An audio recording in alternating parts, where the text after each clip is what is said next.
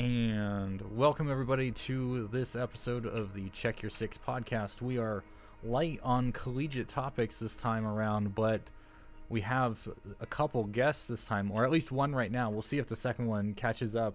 I think he was up a little late, scrimming hard, it looks like. But right now we're joined by Jay-Z Wills. Welcome to the show, man.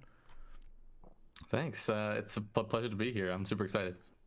Now, I mean, you've really interacted with the show the last couple of weeks. You've left a few messages for Syntax and I talking about the coin flip on the map decider topic, which has been one of the most discussed topics on the podcast this season. But on top of that, you've been busy with a whole bunch of casting going on for the various leagues going on. So, I mean, that's a brief overview, but let's talk about you and what your role is within the Rainbow Six community. Sure. I mean, I played Siege for the first year and a half, back in the day, and then it kind of fell to the wayside, and I didn't really. I kind of lost interest. But then, start of quarantine, one of my friends got a gaming PC. He got into Siege, and his addiction to the game kind of roped me back in to play with him. I realized that I was just bad at the game and I couldn't aim. So, I decided, what would be more fun, trying my hand at casting if I could. So I started by casting some of his scrims because he wanted to get more competitive. And that kind of just cascaded into what it is today, which is I have, in 2 months since I've started casting, very brief, stint so far in casting. But since I started, I have joined all the collegiate leagues and have my toes in the water just about every place. I now cast for some T3 leagues as well. So SCS, which is one of the more prominent T3 leagues with and SCL and a couple of upcoming leagues, Soar Gaming League and others. And I'm just getting onto the staff of those. So I'm just super excited to continue to bring my style and my energy to collegiate Siege, especially. I've really enjoyed collegiate Siege the most because something about those college rivalries just is just fascinating. And while in T3 you have these orgs and they have their rivalries of their own, but it's good old college rivalries can't really be beat on any level. And over this last month, I've really enjoyed getting to know people in the community. That's why I reached out to you guys, because I just really want to, get more involved and get to know some of these teams more as I cast them repeatedly. I'm starting to get a feel for some of the team styles and all that kind of stuff. But yeah, I guess that's kind of how I ended up here. That's awesome that you've gotten so involved so quickly, and that connection with a friend getting interested in the game is absolutely one of those things that ends up roping so many people into whatever game. WoW especially being popular right now. Mm-hmm. I've seen more people dipping their toes into WoW either for the first time because everyone's pressuring them to, or being like, oh, it's been years since I've played, I should maybe try again. But Rainbow Six and anyone who's got a competitive chip on their shoulder, I could see being sucked in and wanting to play with their friends on that. So welcome to the community for sure. Thank you. I don't know if it's surprising or unsurprising because of quarantine, but the new WoW expansion, Shadowlands, is has become the fastest selling game, I think, of all time, PC wise. I'm sorry, at least.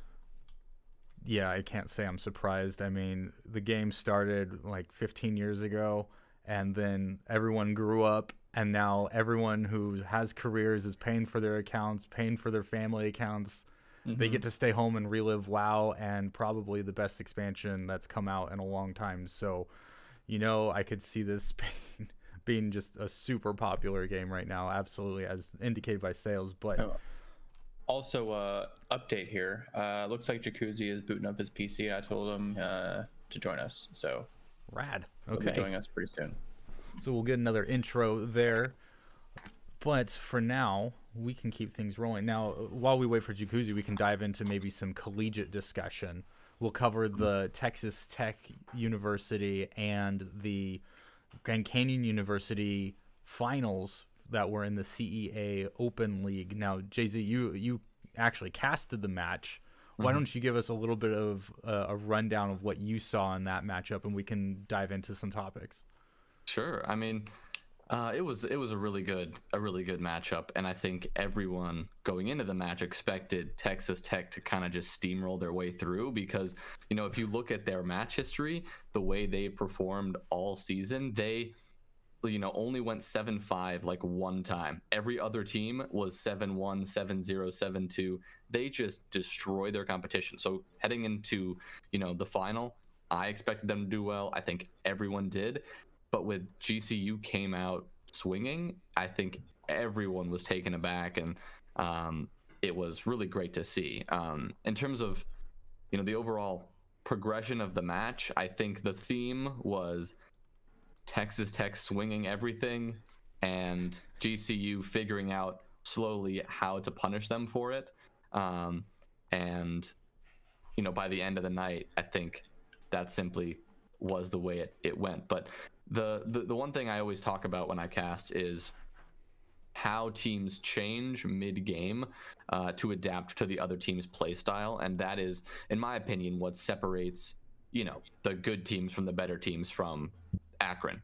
Like, you need to be able to adapt on the fly to what you're seeing out of your opponents, and make them pay for their mistakes, or just figure out a way, get those chinks in the armor, and figure out a way to really make something happen there. And I think that's exactly what GCU did and what Texas Tech failed to do. Yeah, I agree. Yeah, I 100% agree as well.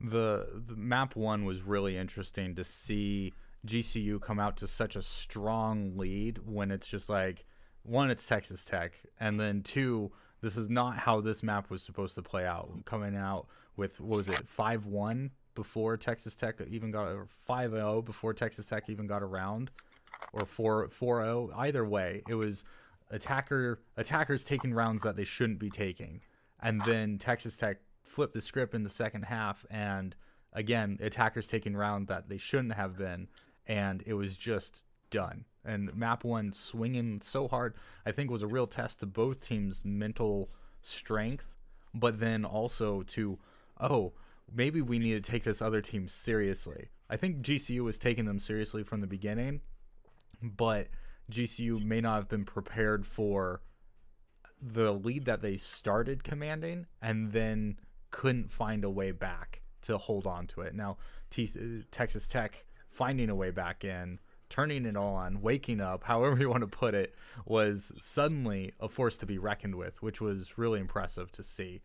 But then to see that GCU didn't lose that mentality going into map 2 and really did well there, but then in map 3 just cranking it up and winning 7-3 on that last map, that was not at all what I expected. I completely agree with you, where I was expecting Texas Tech to kind of walk all over GCU being kind of that mid to high tier team the last several years, but then Texas Tech having a stellar showing and part of the Southern Belt that I just fear for any team going up against. But Texas Tech having such an amazing showing against Akron just a few weeks prior in the CR6 league, that was probably the best match of the season, followed up by their matchup against UGA in the Face It preseason finals. But Akron being challenged by Texas Tech really put them on the map. So when I saw GCU coming up, I'm like, I know GCU's good, but are they Texas Tech Akron good? And I couldn't believe how the scoreline actually turned out. Like, it was close, and at the same time not. The commanding presence that GCU had on map 3, it just looked, they weren't toying with their enemy, but they just shut them down on every opportunity. Well, I think there was a little bit of banter going on in the CR6 like trash talk channels after the match, and even though that's not where the game happened, but it's still where the trash talk went down. And Bait on Texas Tech tried to defend his team by saying they hadn't practiced in weeks and they did great for not having practiced, or something along those lines. But I think that simply is just an indication how committed GCU were to the finals and how much homework they did. They were clearly well prepared.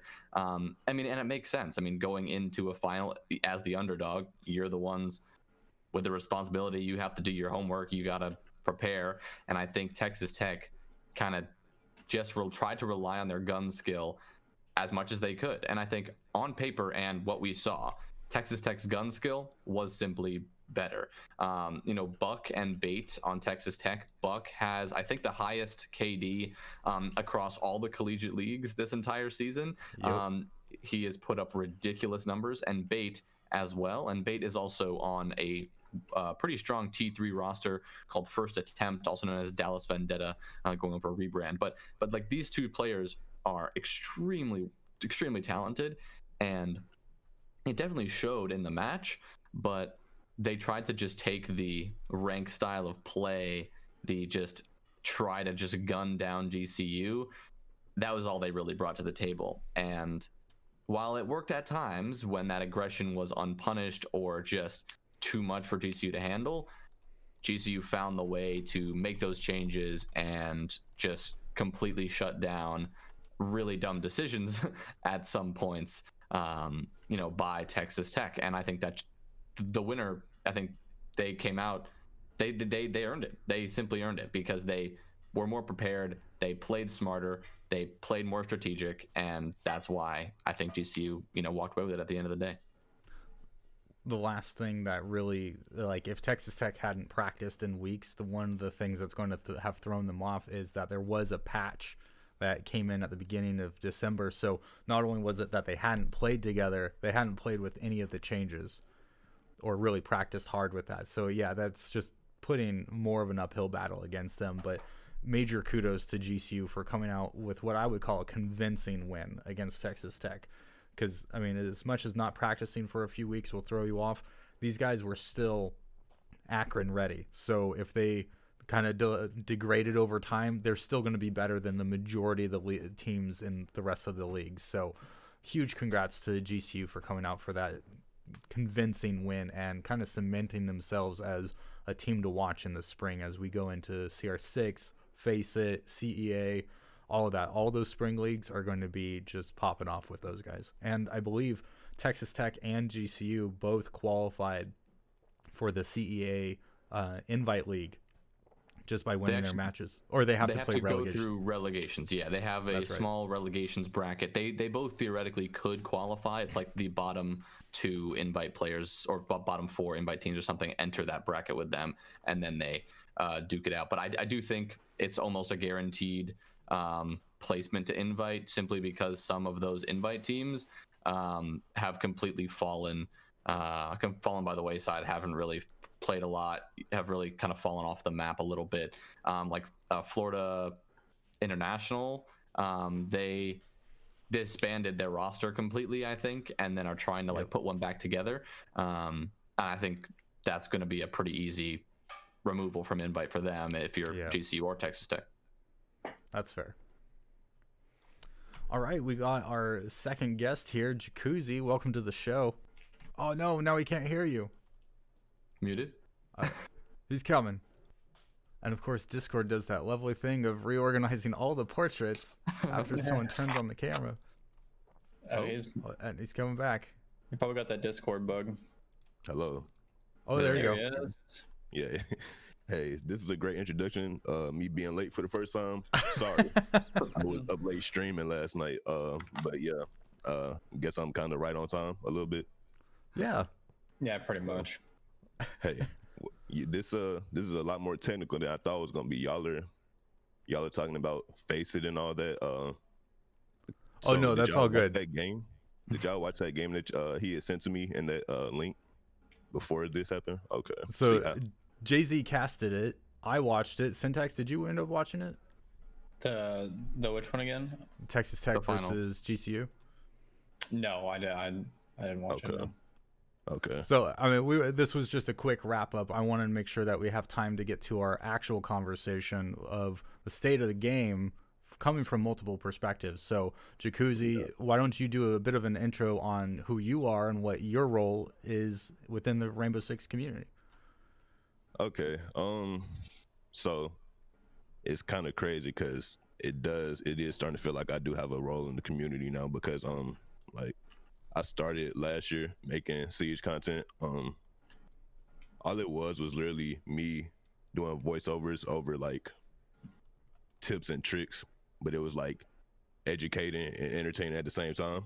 So that's why it kind of clicked.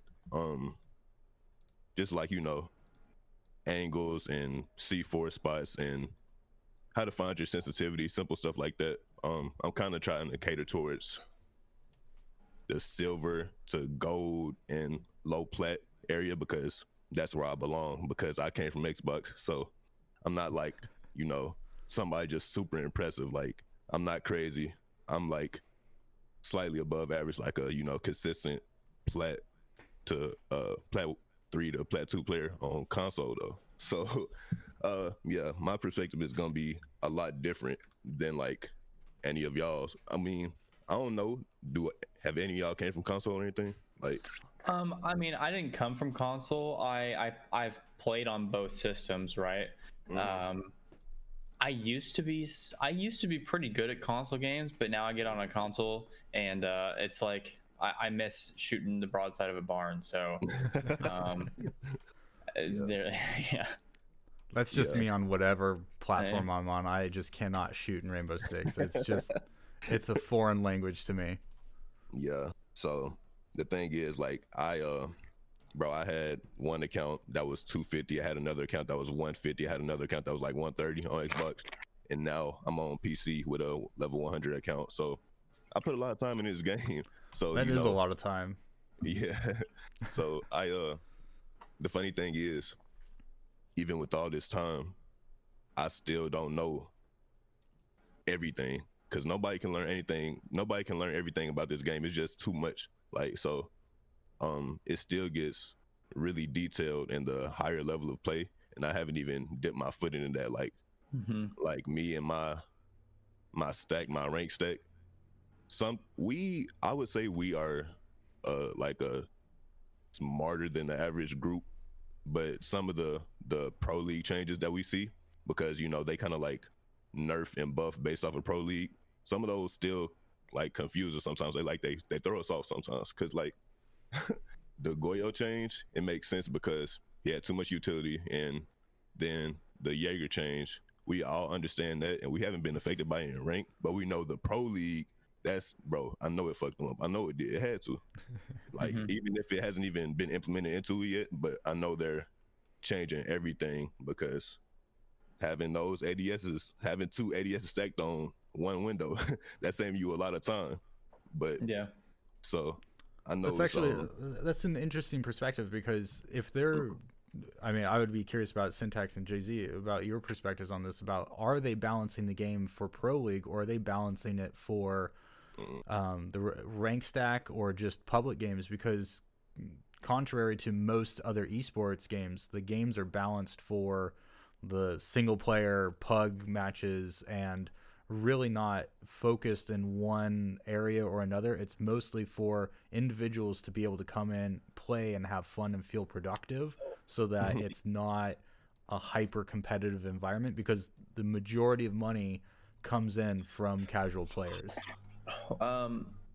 So if you go look at the patch notes, it actually, like, whenever they make a change to the game, they actually tell you what the target group is for that nerf or buff, whatever.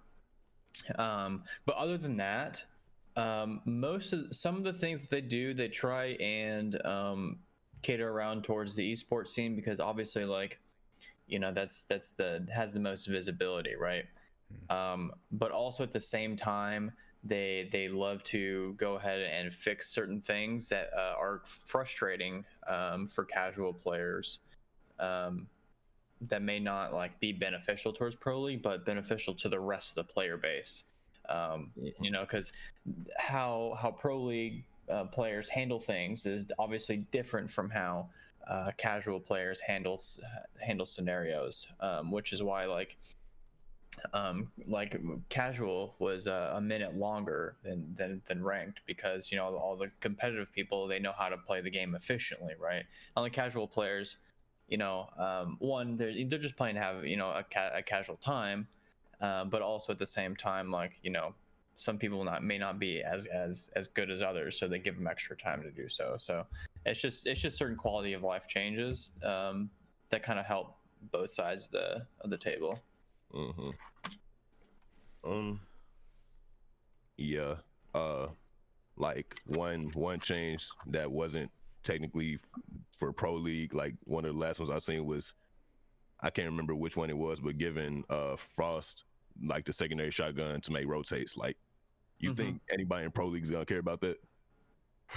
Like, that doesn't seem like that's something for the casual player, because they think that Frost isn't good enough, or isn't useful enough. But I personally think Frost is slept on, not just because her Frost mats are easy to spot, or they may get some easy kills from the less experienced players, but her main gun absolutely slaps, and a lot of people don't understand that. Yeah.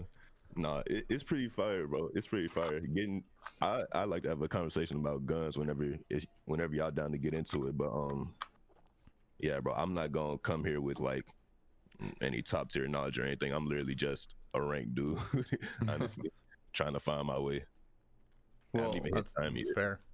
Yeah. So, I mean, to your point about, where does the balancing, who are they focusing on in the balancing? And I think this is a conversation that people have been having in the community for years, and it's been a point of frustration for ranked players.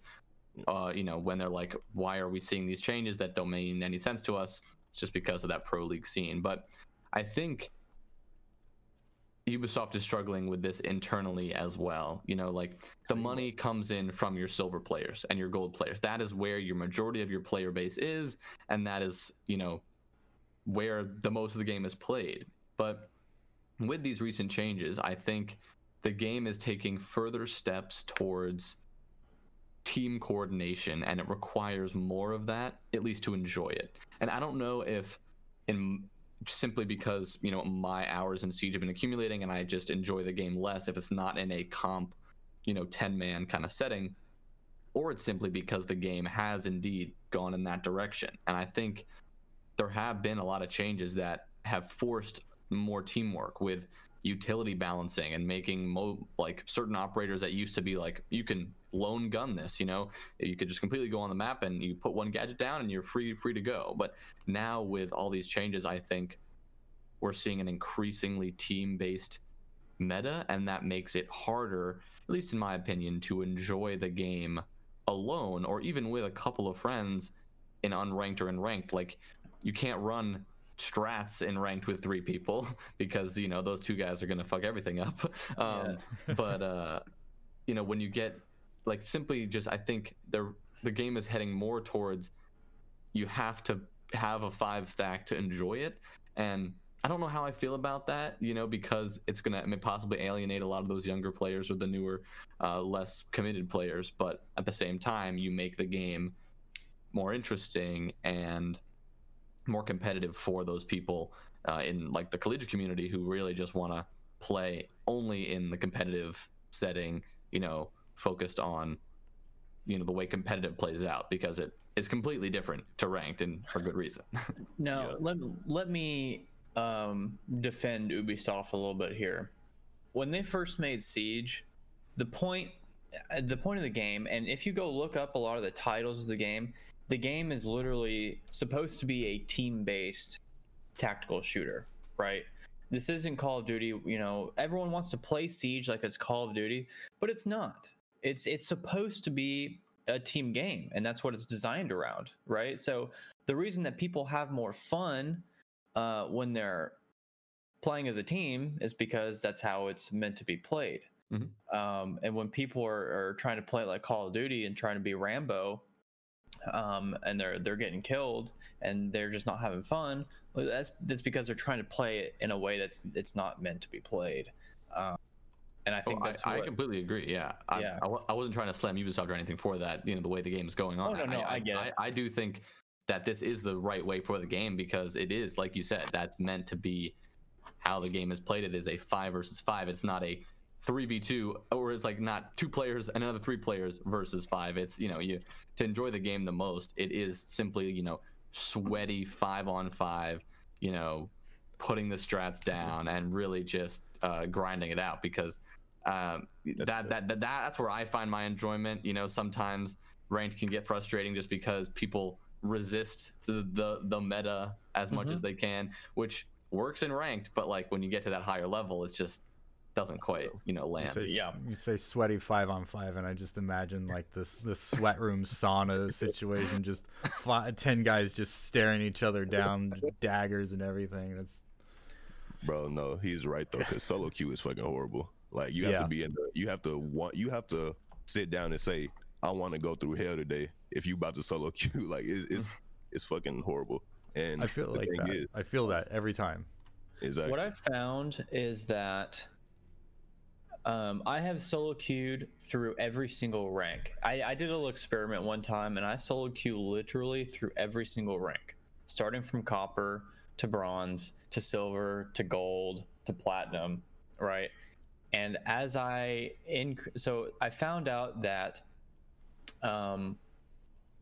in copper nobody talks at all, right? And this is on PC. Okay.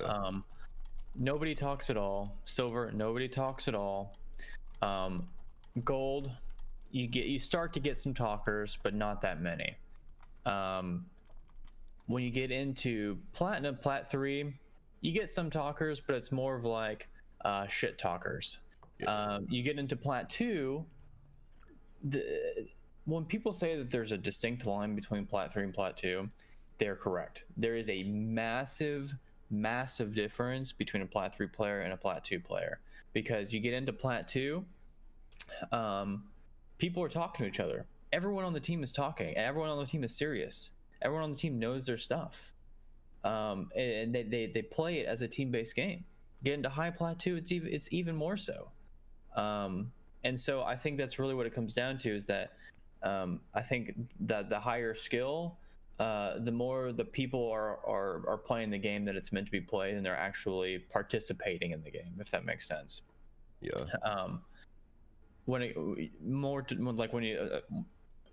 I think what I've found that is on the lower ranks, people are playing the game.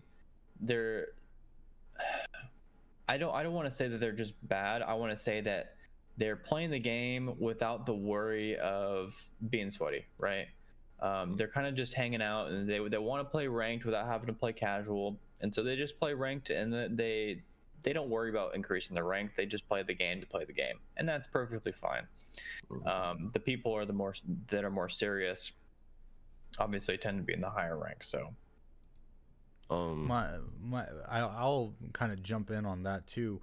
Is that not only is it that people are picking to play the game and just kind of not worry about playing at a high level, being sweaty, being competitive the entire time, I also feel like that they don't teach the game of how it's quote unquote supposed to be played.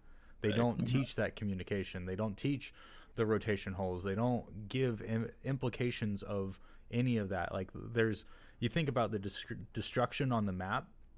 You think about Buck and blowing holes and playing either below or above, and how that changes everything about how you defend a site or attack a site and everything. Like that level of detail isn't really taught. So you have to go outside to the community and to the content creators and to the highlights and to the esports to actually learn how to play the game better. Because when I go and I play solo queue, I'm going to be playing for how I can play better, and that's going to be mostly running and gunning.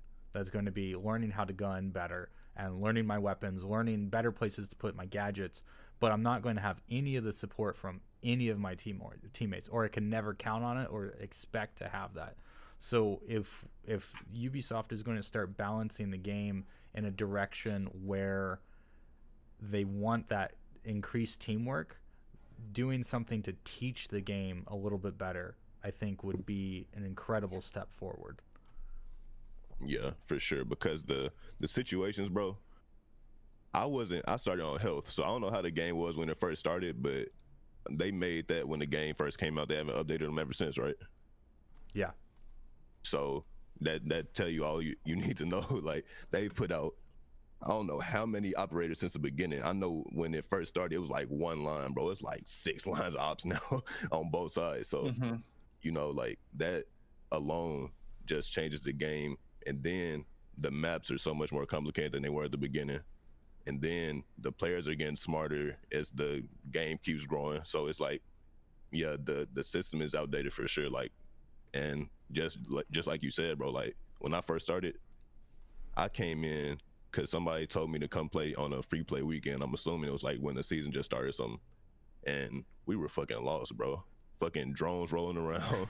We thought they were RCXDs. We thought we was about to die. We thought that was like the worst thing in the world. Like, and like the cameras, it's just, bro, it's just such a completely different game. And I wanted to talk about the 5-stack versus solo queue portion of it, because like that's what makes Siege so addicting, because when you finally find the right 5 pieces to the puzzle and then y'all pull off a fucking mission, and it's not any other game that give you that feeling. That's why people hate the game and still come back every single day. Like you can't get away from it. It's nothing that's gonna give you this feeling. So I think what kept me in the game is the honestly the infinite possibilities, right? So like when I first started playing, you know, I was a hard silver gold, right? As was everyone. But I got so frustrated from getting killed by people from ridiculous positions that I started. One of my favorite pastimes to this day is to just go into a custom game and just destroy the map and just try and create the most ridiculous strategies I can think of. And I am now that guy that you see in ranked when you're like, how in the world did this guy kill me from there? I'm that guy now. But the difference between me and somebody like Coconut Bra is that I don't advertise my strategies to the world, and nobody, the more that I play ranked and I use those things, I can start to kind of see people use them more. But me not like telling other, all the different people about it allows me some sort of like ace up my sleeve, right? In certain situations, I've always got some weird strategy for a different site, and when things are going wrong, I can always switch up that weird strategy, and enemy teams get so mad about it, but it makes my life so much fun. So. The funny thing is, they probably gonna try it themselves after the next time they get on that map. So that's just how it works, bro. You picking up strats from like people you die to. Like that's a perfect example. Like how many times have you died from something crazy and then you're like, bro, I have to try that, because that shit is nobody's like, you're not gonna see that nowhere else. So that's what makes Siege so perfect, bro. Honestly, simple stuff like that. Yeah, and I mean, when you compare games, like try and compare Rainbow Six to something else, like the closest you get in terms of complexity and possibilities, you're looking at the MOBAs. You're not looking at like Counter-Strike, deeply tactical and strategic, but you're not going to get the same depth. The level design alone in Rainbow Six puts it on a different level, and gadgets and they took itemization away from League of Legends and added a very complicated map. You'd get closer to Rainbow Six, but then you put it in an FPS and it's just absolutely diff. Like there's no other way to compare a MOBA to an FPS with the amount of finesse and control that you have. And when you get things like murder holes going on, the League of Legends has nothing that could do that, unless you're talking like threading a needle of a projectile through any of the forest, and like it just doesn't. But they don't have that. It's not a thing there. So Rainbow Six, its complication is on another tier. The possibilities are on another tier, which is why those highlight reels, which is why I feel like it's such a success even on TikTok of getting these clips playing there. It's like it's easy to digest that this is complicated, and that the commentary is really hilarious, because usually you have a 5-stack talking to each other or someone just goofing on the rest of their party, but you get you get it in that moment, and it's very quick to understand what happened. So I think that there's a hand lended to, it's an opportunity for gamers to experience something that's not out there for other FPSs, as well as making sure that it's accessible by anyone who can just spend a minute and look at it. True. Well, I think the point that, you know, both Jacuzzi and Syntax, you both kind of mentioned, was the hatred for the game, yet you're, you know, being pulled back constantly. And I don't think this is a unique thing to Rainbow Six Siege, how it seems that nobody has anything positive to say about the game almost ever. And like on Twitter and everywhere in the community, people are just slamming Ubisoft and slamming the game for everything. But people keep coming back because it's just so addicting, and there's something about it that's so enjoyable. And it's just what makes this community so unique, I guess to say, because it's not often you get a community that unites behind hating a game and hating a company so much as Rainbow Six Siege, yet are, you know, hard stuck and addicted to the game. It's quite special, and I think you know, it would not be the same community without that kind of hatred. But you know, there are a ton of things that people wish changed in the game that I think everybody unanimously, all the way from your coppers to your pros, they want a firing range, the thing that Valorant introduced when they released the game. A full firing range with bots. You could test all your guns, you could do whatever you wanted, even run little small situations. Like, everyone wants that. Everyone does, and it just has not been addressed, even commented on by Ubisoft. You know, some changes like putting a pause feature in a custom game was teased a couple years ago, but it's taken 5 years to come out. And from a production side of Siege, this is huge because not only does that not mean we don't have to rehost every 2 minutes, but teams can take a tactical timeout instead of having to flip a router upside down and saying, oh, we have a sound bug or something like that. So I think there are a lot of changes that people want to see in this game happen, and I think that would be productive for everybody. You know, but overall, my point would just be, like, it's interesting. It's an interesting community that we hate our game so much, yet we love it and are so committed that we talk about it on a podcast, for example. You know, it's that kind of thing. You know, I'm gonna give a hot take real quick. Other than your Frost hot take. Yeah. I firmly believe that people's hatred for the game is not actually toward the game. It's towards the people that they play against. And at the same time, the reason that people come back to the game is because those same people that they have a hatred towards, that beat them, it strives them to be better. And that's the reason they come back to the game, is because they want to be better at the game, right? They know that there's people out there that are better than them, and they see how well that they're doing, and they're like, I want to be like them. I want to be successful at this game, so I'm gonna play my ass off and I'm gonna get better at this game. Now, sure, there may be some things, some mechanics about the game that may be frustrating, but I don't think anyone really has an actual like hatred towards the game. It's really towards, it's more towards themselves and the fact that they like want to get better, right? Yeah. And I think that's really what it comes down to. I mean, unless I'm wrong, does anyone here actually like genuinely hate the game? You know? Well, the thing with me, because you know, it's kind of like life. You always gonna have somebody that's better than you. So that part doesn't really get to me. It's just some of the decisions that they decide to make and decide not to make. That shit, that's what bothers me, because like with one of the main things that annoys me is how they're like, it seems like with every new season they're making the game more futuristic, and Siege isn't a game that needs to be futuristic like fucking Aruni. Like that shit.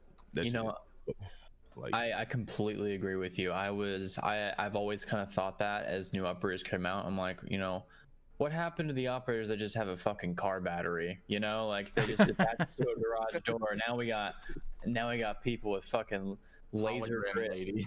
Yeah, like laser grid fucking defenses and shit. You know, like, Yeah. are we you know, are we Infinite Warfare or are we Modern Warfare? You know, like. And it's not even like the aesthetic of it, because yeah, she has a laser grid on the door. Fucking lasers, cool. But it's like, okay, they brought her out the same season that they implement the Jaeger nerf. So okay, do you want the projectiles to be caught or not? You know what I'm saying? Like, Yeah. that I don't know, bro. Shit just seems backwards to me sometimes, and it seems like they're confused themselves. Like somebody said it earlier. Like it seems like they're kind of having an internal battle with a lot of different decisions. So me, as somebody that I would say, for the most part, I understand this game pretty good. You know what I'm saying? I don't. A lot of this shit, I just don't understand why they're doing it or why they haven't done it. Like the firing range, sick. Everybody wants it. And another thing that they were talking about, like the theater mode, that would be sick for people like pro league teams. I know they kind of go back and review their VODs and all that themselves, but if they just had a theater mode to say, no, I was here and then I said this and you said you were doing this, but no, you were doing this, and then that would make it just so much easier to kill problems and get probably 10 times more coordinated. I feel like the theater mode would be really big. I feel like if we could get Rocket League and Fortnite's kind of replay mode, where it's like, here are the key moments that happens and you can pivot the camera and see everyone who's in relevant space, that would be sick. And you know, I mean, if you could write those events to the file and allow someone to harvest that data and be able to just put that out so that everyone can see where things happened. Better yet, you make it all streamable, so it's just got a link and you don't have to do it all in client, and you can just go to a website and browse this stuff, harvest the data, let people have access to an API or build their own thing that can harvest that stuff and give us some real true stats. Like, show us efficiency with your gadget across all of the different operators that a player plays with. Money, chef kiss right there. Yeah, that would give me a whole lot more to talk about, right?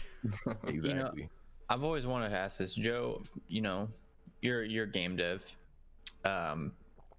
Why, from your point of view, why do you think Ubisoft, like, if the entire community is calling for one specific feature in the game, and this entire time they just haven't done it? Why do you believe that is? Why do you believe that they're just refusing to put it in? Like, say, the firing range, right? Firing range, there's no good reason for. I mean, I'm sorry. It's a map. It could be super simple. You could release it in like stage 1 where it's just a map and a target that refreshes every 20, 30 seconds. That should be easy to set up. I mean, they've got rounds set up that reset the map. You could do something where you can set up a map. Like, you could go into one of the maps that exist and then just have it set up to be like, here's the firing area.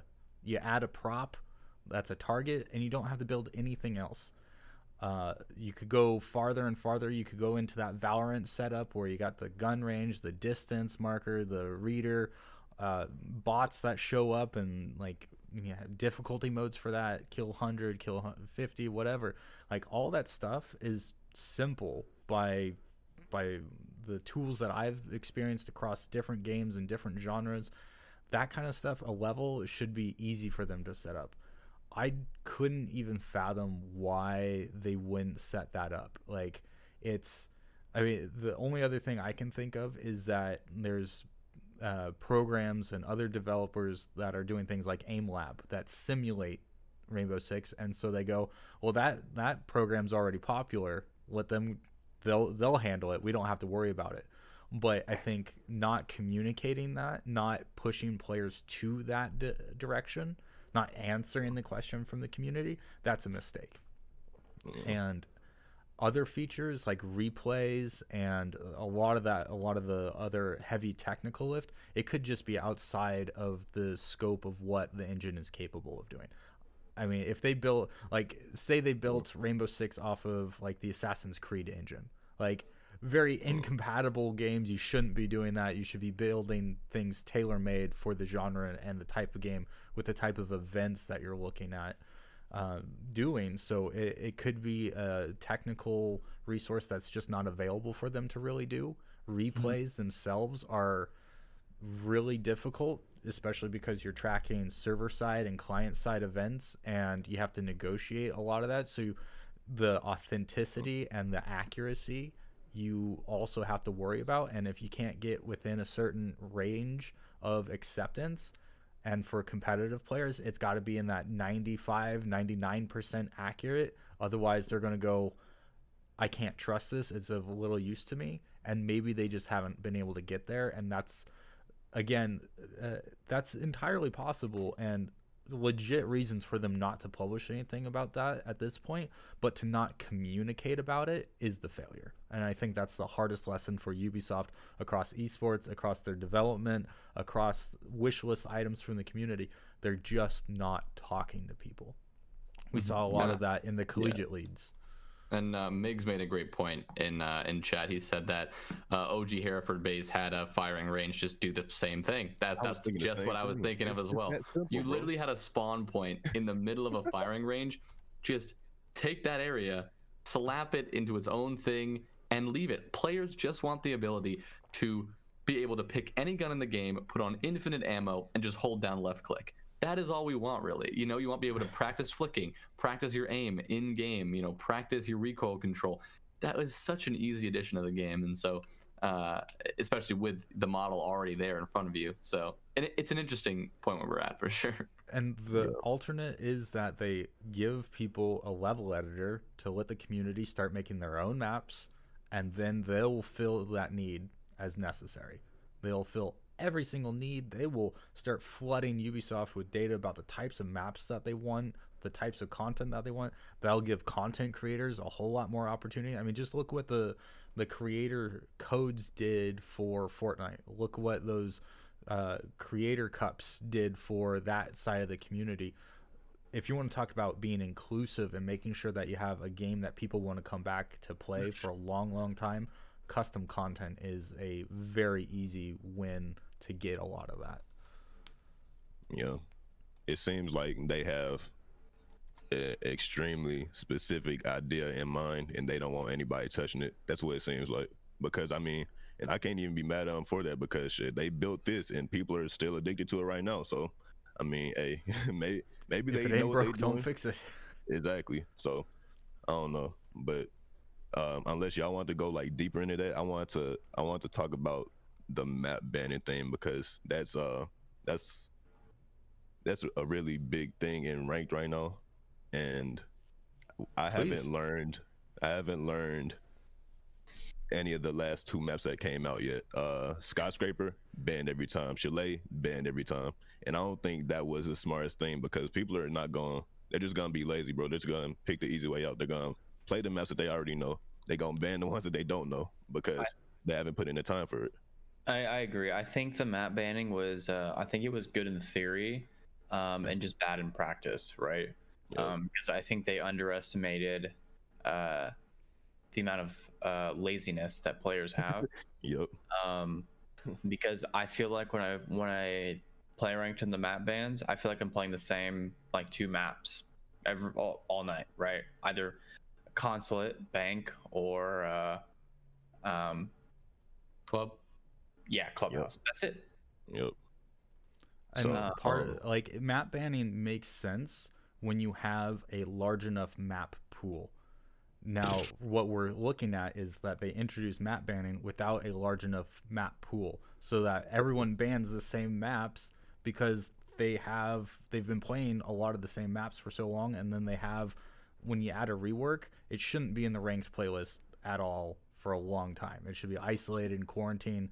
Leave that to public play. Leave that to get a whole bunch of data on, because they can still, if you're not playing it in ranked, you're still a plat 2, and you're playing it casually, they can see what your actions are doing, and they can dice up that data about how plats are playing this game, how anyone is playing this game, and they can look at it and make adjustments from there. So that's an opportunity for them to learn from this.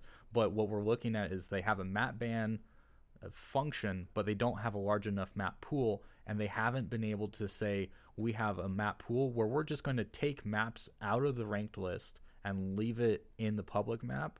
And while those are going into development and being reworked or adding something else, they haven't gotten to a capacity that feeds both the player need for casual, the player need for ranked, and supporting a map ban. Like, you look at World of Tanks, you get so many maps available, and then they pull some out, they'll rework them, and then they rotate them in at another cadence. But they have a stupid amount of maps, and they're incredibly complicated for what that game is. So they also know that there's a certain capacity that players can have in their brain, and you don't want to flood them with 20 maps at a random rotation, because you'll never learn all of it. You'll never learn and play enough on that map to learn it. So there's a delicate balance that Rainbow Six has to strike, and they're just not there yet.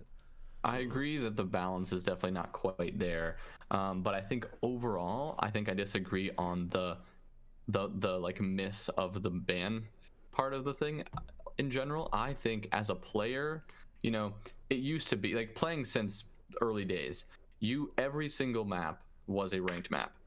So you'd get plane, you'd get yacht, you'd get favelas, you'd get all of these, you'd get old skyscraper, you'd get all of these maps that are, you know, in generally objectively garbage maps, and you would get them in ranked with stuff on the line, and you would just drop your chin and be like, why did I queue again? Yeah. And like the fact that your enjoyment in a game could be so a result of what map you get randomly assigned, that I think this was a positive change. Where I think the balance is off is, you know, like we saw them whittle down their map pool to maps that they, you know, talked about as competitively viable and the ones that they want to make players play on, those like 7 or 8 maps in the ranked pool. I think combining that, because they had that before they had the ban phase, or like, so, you know, maybe if you add the ban phase, maybe you open it up to the larger pool of maps, and maybe you have, you know, maybe maybe it's 5 maps you see and you vote instead of you ban. That way you know, I mean, I guess in that way there's obviously going to be issues with that system as well, but combining the two restrictions, here's your map pool and then the ban, I mean, what we see, like everybody mentioned, I mean, that is why we see you're only going to play a handful of maps. You're never playing Chalet, Skyscraper, Canal. You know, you're never playing these. I mean, and I'm not mad about the Canal thing, but you're just not going to ever play these maps because players don't want to take the time to learn them, or they just hate them. So I think overall, in my opinion, positive change, because it makes it more enjoyable as a player, because I know when I queue, I have a say in how much enjoyment I want to have out of this match, or how much, you know, I have to worry about knowing the map or not. But I do agree with everybody that the balance is something that is missing. See, that's the funny thing though. Siege isn't about enjoyment. It's about sweating and crying. Cause so that's the thing. Like the horrible maps. Like no, it's a few people out here that like Canal, but I hate it. You hate it apparently. So okay, we both hate it. But I like it. He likes it. So it's like parts of it that are cool. They ain't the point. Look, check this out. So, you know the feeling, like, yo, you saying, you get fucking Canal or Outback or something, fucking head drop, disappointed, but you're like, all right, we gotta do this. We gotta come to the occasion. And then if you get smacked on there, you're like, bro, we have to learn this map so you don't get smacked on it. So that's just like one of those things that Siege brings to the table. Like, it's just feelings, bro. Like, it ain't a lot of games that bring out emotions like Siege does, because Call of Duty, you're like, man, fuck this shit, I'm leaving this game. But no, ranked, it's shit on the line. It's fucking, it's maps you don't want to be on, but now you're here, so you got to deal with it. So it's because I play Siege to sweat. I come here to get my dreams crushed. But you know what I'm saying? Like, it's just, the game should be a struggle. I feel like that's how it should be. I don't think anything on this game should be easy, because it's not an easy game. It wasn't built to be. You came to come with 5 people and learn together and fucking lose together. You know what? Go ahead, Joe. I was just gonna say you'd be doing the Rainbow Six franchise a disservice if you made any bit of it easy. The old school Rainbow Six games, punishing, like legit punishing PC games. So if they took that away and they tried going that Call of Duty route where it's just like run and gun at all times, not taking away anything from the skilled Call of Duty players, but it's a different skill and it's arcade to simulation, like that. It's Mario Kart to Forza kind of comparison in my mind. Like you can be good at both, and there's a competitiveness to each. But Rainbow Six is more on that simulation side, which is why I hate murder holes and dying in one bullet and not knowing where it came from. But that's the game. Get sweaty, get pissed. Like that's the deal. Yeah. Well, good thing about that is they're right now they're trying to decide whether or not they want to make bullet holes completely visible or not visible at all. So like if when you shoot something, it doesn't even make you can't see through the bullet hole, right? Or if you do make a bullet hole, it's really visible, so you don't get killed by a bullet hole through a barricade into your spawn. See, I can appreciate that because there's already so many angles you have to check and be knowledgeable of where another person might be depending on their operator choice. Like you have to know that, and that's part of that map knowledge. When you add the fact that a single bullet hole anywhere in that entire angle sweep could be your death, like that's impossible to plan for, and it feels like the game is cheating more than you got outplayed. Not for sure. No, bullet holes are cheap. That's easy. I went to the major in Raleigh last year, I believe it was, right? And I sat down and had a pretty long conversation with Jeremy Dowsett, one of the level designers. And we were outside smoking and just chatting for a while, and I was just asking him about like his perspective on level design and like why they decided to like rework a lot of the maps. And they said that like when the game was originally made and they made their maps, they didn't underestimate, or they didn't take into account how smart players would be. They underestimated players' abilities to find ridiculous ways to play the game. And so once they started realizing that like, okay, like we messed up because players are becoming way too smart at this game. So like when the game first came out, like playing in Favela, those maps were okay. Like I remember playing Favela and it was fun. But as the player base started evolving and becoming smarter about playing the game, those maps immediately then became terrible because people were finding dumb ways to play the game. And that's what he was saying is like the way that they thought the game was going to be played, the maps were good, but when people started changing the entire play style of the game, the maps became bad. And so they're like, yeah, we're having to relook at literally every single map because of that. So that's something else I was going to talk about too, the map reworks. It seems like they do a little bit too much on the map reworks because I've been a Skyscraper maybe like a total of like 2 hours maybe, and it wasn't like on some like detailed inspection. I was just in there playing it on cash, so so I could learn where everything is, see how much they changed it. Skyscraper is, at least from my first few looks at it,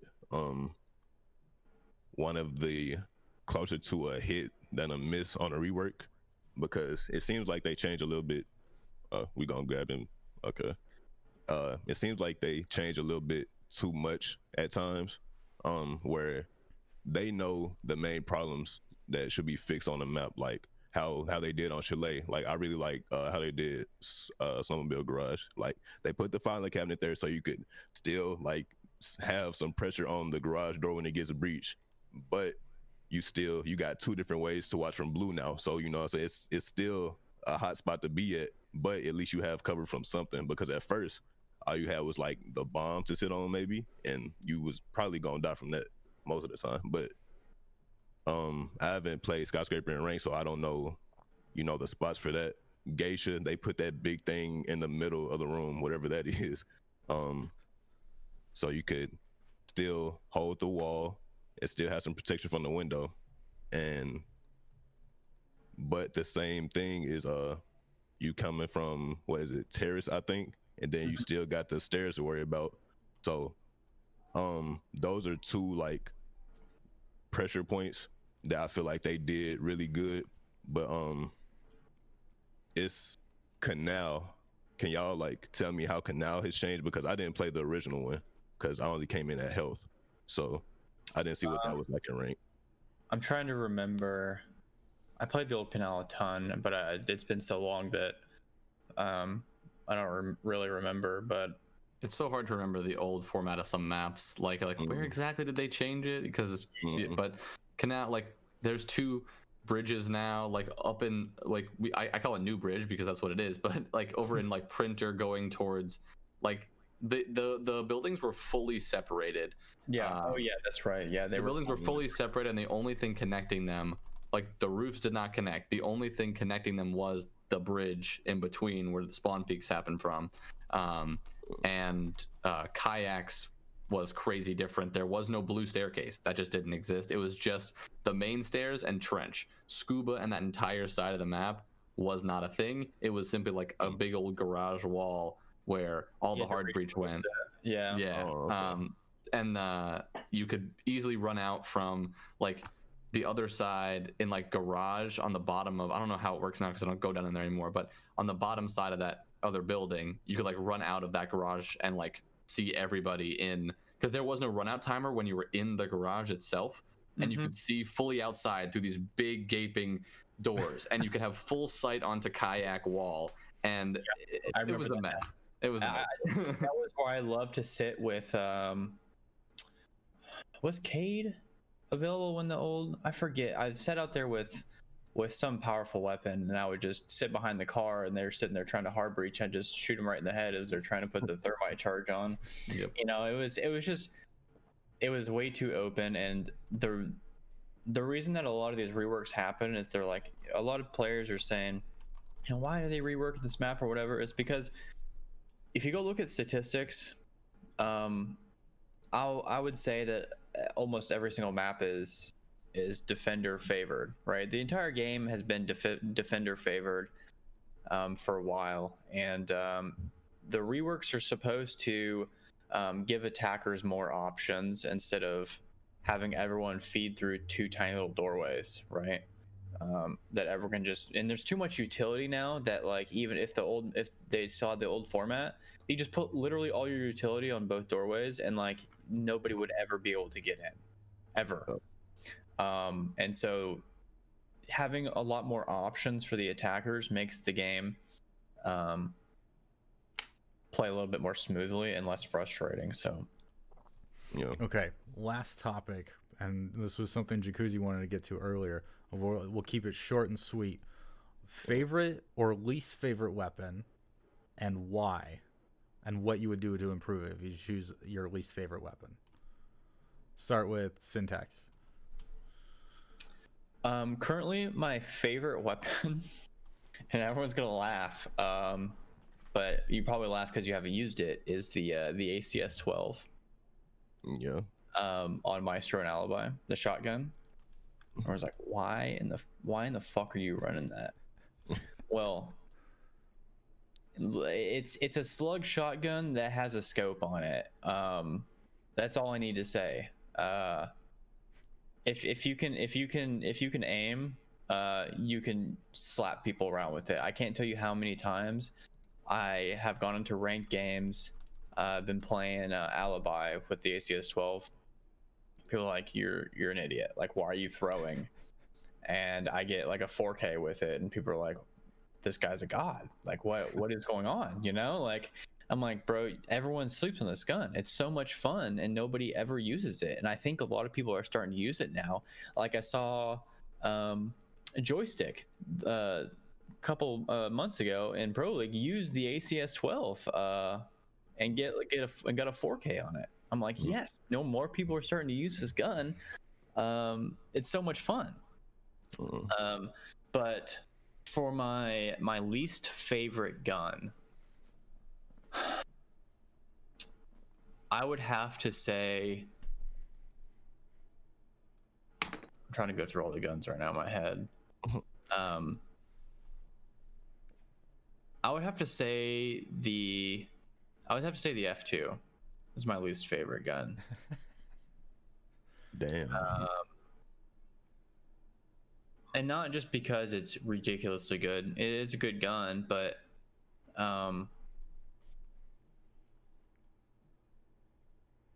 I just don't like it. It shoots way too fast, and it just has a ton of recoil. I mean, unless you're just yanking your mouse down every single time you use it, it's just not a practical gun to use. And since they buffed her DMR, her DMR is really good. And if you can aim, if you have first shot precision, her DMR is a lot better than the F2. It's got 21 bullets. It's a massive magazine. You can just unload with that thing. So if you have any sort of precision and a good trigger finger, the DMR is 10 times better than the F2. And I don't know. I guess that's my only reason. I like pretty much every gun in the game. Yeah, I think that the F2 is probably my least favorite. I mean, I consider myself a Twitch main because she was the first operator that really worked for me, and the F2 is the first weapon that felt right to me after coming from so many other shooter games. So it's funny that you absolutely hate it, but it's like it's my vibe right from the get-go. I can pretty much say any of the secondary weapons are my least favorite. Any of the pistols, I absolutely just I either don't live long enough to pull it out and practice it with it regularly. Hello, I need a gun range for God's sake, or like I just never end up doing well whenever I get a pistol out, and it's just half the time it's like I don't get them out often. Like there's no pistol around like in Valorant or CS, like so there's no reason to pull it out unless you are out of bullets and you don't have time to reload. That comes down to very few circumstances when you're solo queuing and you have no communication from your teammates. So it's just really hard to get into that practice of pulling it out and using it for a good reason. So secondary weapons, my least favorite, just because they're impractical for a very bad player or someone who's solo queuing without any sort of communication. You know what I found interesting? Maybe it's just me, maybe I'm just crazy, but with pistols, all the pistols feel different.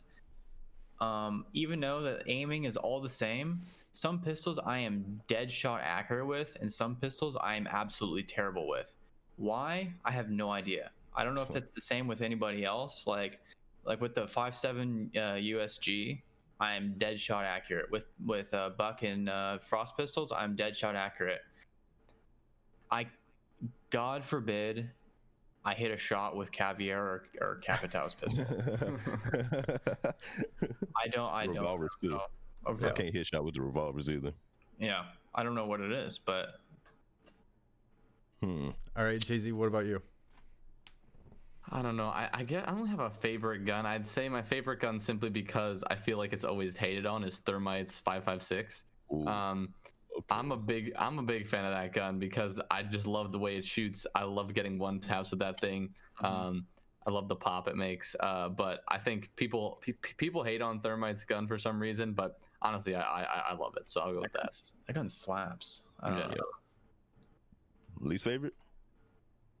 Oof. I mean, I struggle with pistols as well. I for some reason I can't seem to aim the way the iron sights work. I just cannot click heads with the pistols at all. That's just because I'm terrible. But I think it's either pistols or the MPX is a great gun. Fire rate is king, of course, but the fact that it does like -2 damage to the body really bugs me. Because like I'll empty a mag into somebody when I'm like running out as Valkyrie as they're like on a rappel, and then they don't die. It's because I missed their head, obviously, but like I'll put 100 rounds in their body, it feels like, with an entire mag, and it just doesn't kill them, and I'm just like, oh my god, pea shooter, whatever. Yeah. For me, I think I got a slept on gun, bro. The MP5K, bro, I love the MP5K. So hold on.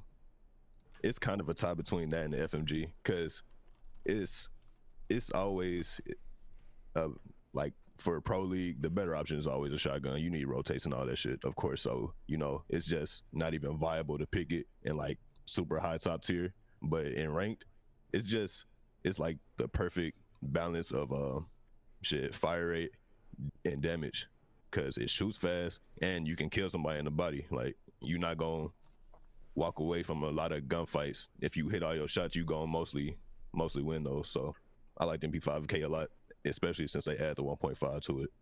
And least favorite gun, probably Cavs M12. Like, it's kind of horrible. Is that the grease gun? Or yeah. Okay. Yeah, I don't even play Cav, but it has like a 2 fire rate. Exactly. So somebody could literally quick peek out in between your bullets and cap you in the head unless you hit them in the head first. Well, it's because her gun is literally a World War II weapon. I don't know if you guys have noticed. That's why it's called. It's literally, go look up a grease gun. Yeah. That's what it's called. Yeah, it's a German gun, a grease gun. Yeah. Yeah. So that shit's horrible. So pick the shotgun on Cav every time. Moral of the story. Yeah, I agree. I actually, like, when Cav first came out, I remember, okay, I'm gonna try a new operator. I'm gonna be like, start expanding my horizons, try and get a little bit better, understand how this operator is gonna be abused against me, because I'm not gonna stand a chance. But I had such a bad week with her, just like not feeling any of the guns, any of the weapons, the pistol, the grease gun. I tried it all. I legit tried. Okay, like, I'm going to look at the stats. We're going to understand this. We're going to like just go and try and just hardcore lean into it. I could not make heads or tails of any of my performance, whether it was like, hey, look at that quad kill all you got in a round. Could not replicate it for the life of me for like the next week. Like, okay, I don't get it. So I completely get on that. But like, to hear Syntax and even Jacuzzi talking like pistols, like, yeah, hit or miss, like, can't tell. But then JC and I go and hate pistols. We're bad at the game. It's not on us. It is pistols. I'm gonna just go ahead and say that right now. It's not on us. So we've gone over quite a few topics. I appreciate you guys coming out and talking with us. Great conversation. Would love to have you guys back again, maybe in a little bit after like the spring season, see how updates and patches roll out, see how everybody's holding on to the new community. But I want to give you guys a chance to do a shout out to your communities. Let my community know how they can keep in contact with you all, what content you're making, what you're up to, and we'll go ahead and go with Jay-Z on this one first. Sure. Well, only social I need to plug is my Twitter. It's JaysWills R6. Same as spelled on the overlay there if you're watching. But yeah, I usually just post where I'm casting. But other than that, I'm just casting most nights of the week, usually CEA or CR6. I'll be doing most matches for CR6 Winter, which is going to go on between now and the spring season. So I'll be doing all of those. You can find me there. You can find me over at SCS, casting a variety of those matches, usually on Thursday nights. Yeah, and you know, if you follow me on Twitter, you'll always see where I'm headed. Sometimes I get a chance to do something bigger. I did a pretty big CCS Nerd Street Gamers tournament the other day with, you know, $2,500 prize pool and big invitational coming up in February. So that's going to be interesting. So just follow me on Twitter and you can see all that. Rad. Jacuzzi. All right, man. Well, first off, shout out Swim Team, my community. They the only reason I'm here right now. So shout out them, everybody. And yeah, bro, if you want to find me on anything, it's literally Jacuzzi everywhere. JUHCUZI. I'm, like I mentioned earlier, coming from console to PC. So if you missed the old rank days, because it sounds like y'all talking to a higher level community than just some ranked gunners. So if you miss the ranked vibes and the ranked scene, seeing how that goes, I can give y'all some of that on my Twitch. I literally just quit my job to be a full-time streamer. So yeah, I'm about to be streaming a lot of Siege on there. TikTok, I don't know if anybody here cares about TikTok. TikTok Jacuzzi, Twitter Jacuzzi, Instagram Jacuzzi. Same thing for YouTube too. There you go. Congrats on the jump to full-time content creator, and good luck with that. That's going to be That's an huge. uphill battle, but it's huge. It's a big step, and so congrats and good luck. Thanks, man. Syntax, everyone knows where you're at, but why don't you give it a shout out anyways? Yeah, you can find me on Twitter at syntaxgg, on Twitch at syntax_gg, and then on YouTube at syntaxgg. So Nice. And I'm at Warlock Recall pretty much everywhere. If you hit up the Linktree link in my Twitter profile, it'll take you everywhere. As far as the podcast goes, again, link in the Linktree. But for everyone listening, anchor.fm/checkyour6 with the numeral 6 there. That's where you can listen to the latest and greatest each week. This is actually the last podcast of the year. We're going to take a couple weeks. I'm going to work on that mega spreadsheet, trying to get some data from all the collegiate leagues so that we can talk specific players, teams, performances, all that stuff, and be ready to talk spring season as that gets rolling. So I'm going to be nose deep in spreadsheets, but feel free to keep sending in the messages and the feedback and what you want to talk about, or if there's any events going on that you want to raise the signal on. You can reach myself at Warlock Recall as normal, but for the podcast, for Syntax and I and future guests to comment on anchor.fm/checkyour6/message, and that will give you a direct line to the podcast, and we will keep in contact with everyone going forward. But for Check Your Six, this is the end of year